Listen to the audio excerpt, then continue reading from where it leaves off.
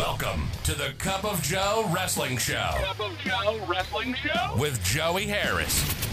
A podcast for the wrestling fan on the go. So take your favorite beverage of choice and join Joey as he takes a look at some of the biggest shows on the WWE Network.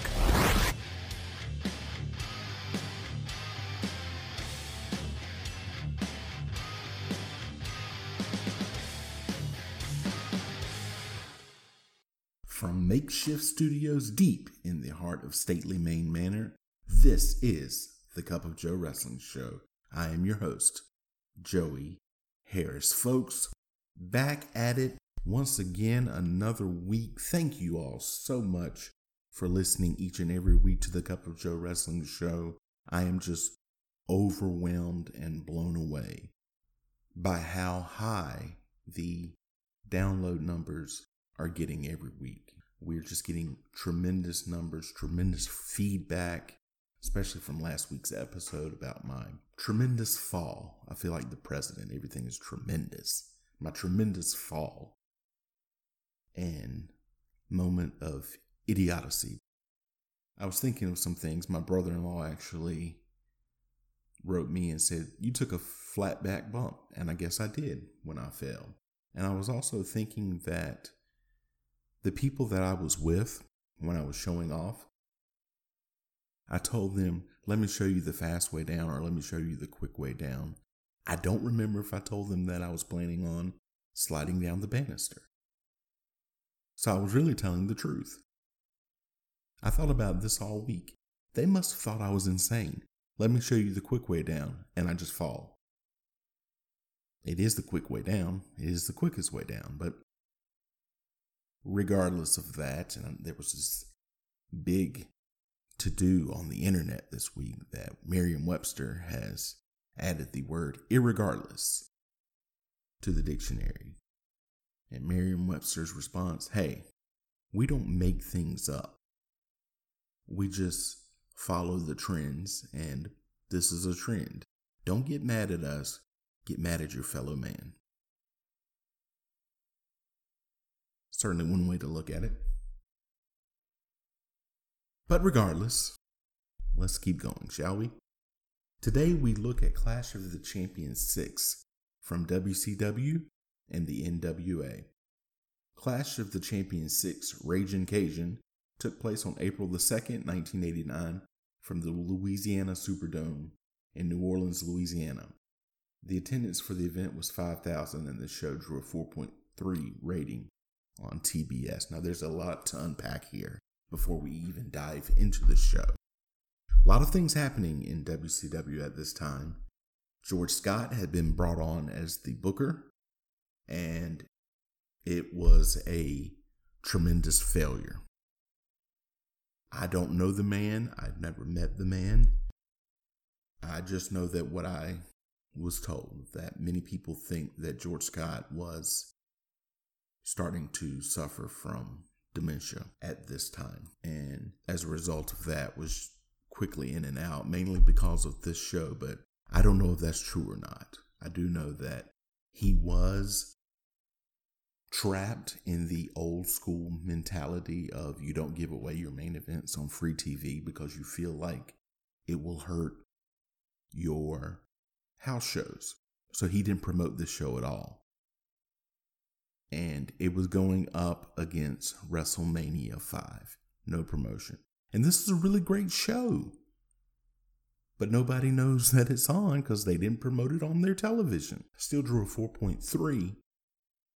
But it could have done a lot better if they had just promoted it a little bit. Now, we talked about the Crockett McMahon wars back and forth, Starrcade, Royal Rumble, Bunkhouse Stampede, WrestleMania, Clash of Champions. After that, cable companies said no more. We're not going to do this. TBS is owned by Ted Turner, but it's also a board and they're part of cable companies too. So no more. No more head to head. Everybody agrees to do their own thing and we will work this out. Then, as reported, is McMahon's becoming greedy. He wants more more. Wants more of the profits, wants the cable companies to take a smaller percentage. So they originally envisioned this show right here as a competing pay-per-view. This time with kind of the cable company's blessings. Doesn't turn out to be that way. Not the final thing, but we can certainly, I feel that their thought process behind this is, hey, we can certainly throw on a Clash of Champions special with this. That's what they did. They just didn't promote it. But let's look at it. There's a recap. We start out with a recap of the Chi-Town Rumble main event. Jim Ross and Michael Hayes welcome us to the show. This reunites the old UWF announce team. They show a group of former NWA champions eating dinner with Ricky Steamboat. We get our first look at Jim Herd, who will dominate wrestling talk for the next 3 years with his decisions running WCW. Video package of some of the wrestlers we are going to see. They then play the national anthem. The Samoan SWAT team, Samu and Fatu, with Paulie Dangerously versus the Midnight Express, Stan Lane and Bobby Eaton with Jim Cornette. Cornette and Dangerously are both masters of their craft here. Both teams look good. Cornette hits Samu with the racket, incensing Michael Hayes on commentary. The arena is dimly lit because there is no one here, because no one knew about this show. Teddy Long is your official. Within the next 10 years, everyone involved in the match but Bobby Eaton will be on WWF TV. Cornette again hits Samu with the racket. It breaks down. The Midnight Express hit the rocket launcher, but Fatu hits Eaton with Paulie's telephone, and Samu gets the pin. The Great Muta with Gary Hart versus Steve Casey. Michael Hayes likes to bring up that he set the attendance record in the Superdome. Casey rushes Muta and gets a face full of green mist. This match is to highlight Muta's talents. Muta wins after a moonsault off the top rope. The Junkyard Dog comes out with a jazz band. This is the man who set the Superdome record with Michael Hayes. JYD versus Butch Reed with Hiro Matsuda. Jim Ross and Michael Hayes throw some subtle shade towards the WWF, talk about all the fans that NWA has in Connecticut. JYD and Reed have a rich history here in the Mid-South region. Jim Ross brings up their football careers. If you're drinking at home, you can take a shot. The finish comes after Hiro Matsuda gets up on the ropes to argue with referee Teddy Long, and Reed gets pushed into him. JYD messes up the roll-up, but still gets the pin. Now, the following matches are edited out of the WWE Network version of this show. You got Bob Orton with Gary Hart defeats Dick Murdoch in 9 minutes and 45 seconds.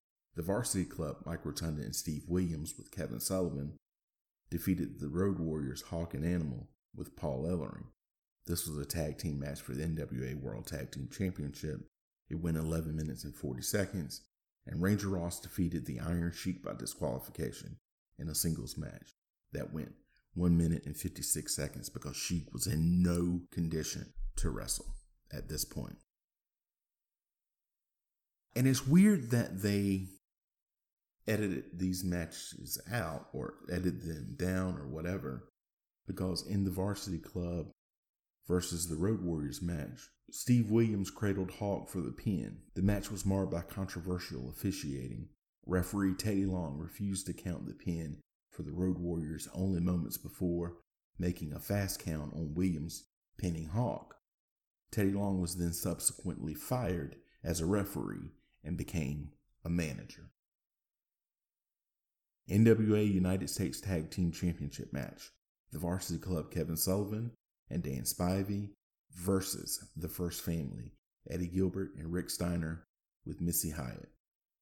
Gilbert thrown over the top rope at one point, but the referee doesn't see it. Gilbert hits Sullivan with Hyatt's Gucci bag and gets the pin. They continue to fight after the bell. And then the one that everyone who did come to the Superdome and who did see it on TBS, this is the one that they came for, folks. The NWA World Heavyweight Championship match. Ricky Steamboat versus Ric Flair, 2 out of 3 falls. Flair comes to the ring with a bevy of beautiful women, and they misspell his name on the screen. Behind in these, I don't know if it's pyrotechnics or lasers or whatever, it says R-I-C-K Flair. Oh boy. Typical though. Steamboat comes down with Piece of Work Bonnie and Little Ricky, and his name lights up as the Drago. Also typical. It eventually scrolls to the Dragon Steamboat Ricky. It really says this. The Dragon Steamboat Ricky. No Walt Disney jokes, please. Little Ricky looks like a cut-rate Yoshi here. Terry Funk joins commentary. This is a brilliant touch considering what is going to come in just a month or so. Jim Ross makes the point to say that Funk is not retired. First fall. These two always have great matches. Funk is really good at commentary, calling it as more of an analyst than just a pure color commentator. Both men string together some great moves. They open dueling chop houses at one point. Flair sells like no one else. Steamboat chant goes out as he has his fans in New Orleans. Steamboat gets several 2 counts. They make a great point in saying that this is the most important match of the day because the NWA title is the most important title in wrestling. They are very physical with their chops. Flair takes the first fall by reversing an inside cradle in 19 minutes and 33 seconds. Second fall. Steamboat starts out aggressive. Fans start to get into the match. The ebb and flow is so good. They keep kicking it up a notch. They battle in and outside of the ring. Flair finally submits to a double chicken wing at 34 minutes and 14 seconds. Third fall. They go right at each other immediately. They reopen the dueling chop houses and do their patented Flair goes for his top rope move but gets chopped by Steamboat's spot. Later on, Flair actually hits the Flair top rope spot. That's rare. This match is everything. Lots of close falls. Both men are just spent by the end of the match. Steamboat gets the pin after putting Flair's shoulders to the mat during the double chicken wing after Steamboat leg buckles. Time of the match, 54 minutes, 29 seconds. Jim Ross interviews Steamboat. He thanks TBS and the fans for the opportunity. He wants to move on to other contenders. They look at the video and Steamboat sees that Flair's foot is under the ropes during the pin. They say Flair is irate. Steamboat says he is willing to give him a rematch as they say goodnight from New Orleans. Hey folks, if you like the show, please leave a review in iTunes, Apple Podcasts, or your podcast platform of choice. There are a number of ways that you can contact me. You can follow the show's Twitter at CupOfJoePod. You can email the show at cupofjoewrestlingshow@gmail.com. You can follow me on Facebook, Twitter, and Instagram. I am at The Joey Harris. Thank you for joining me this week.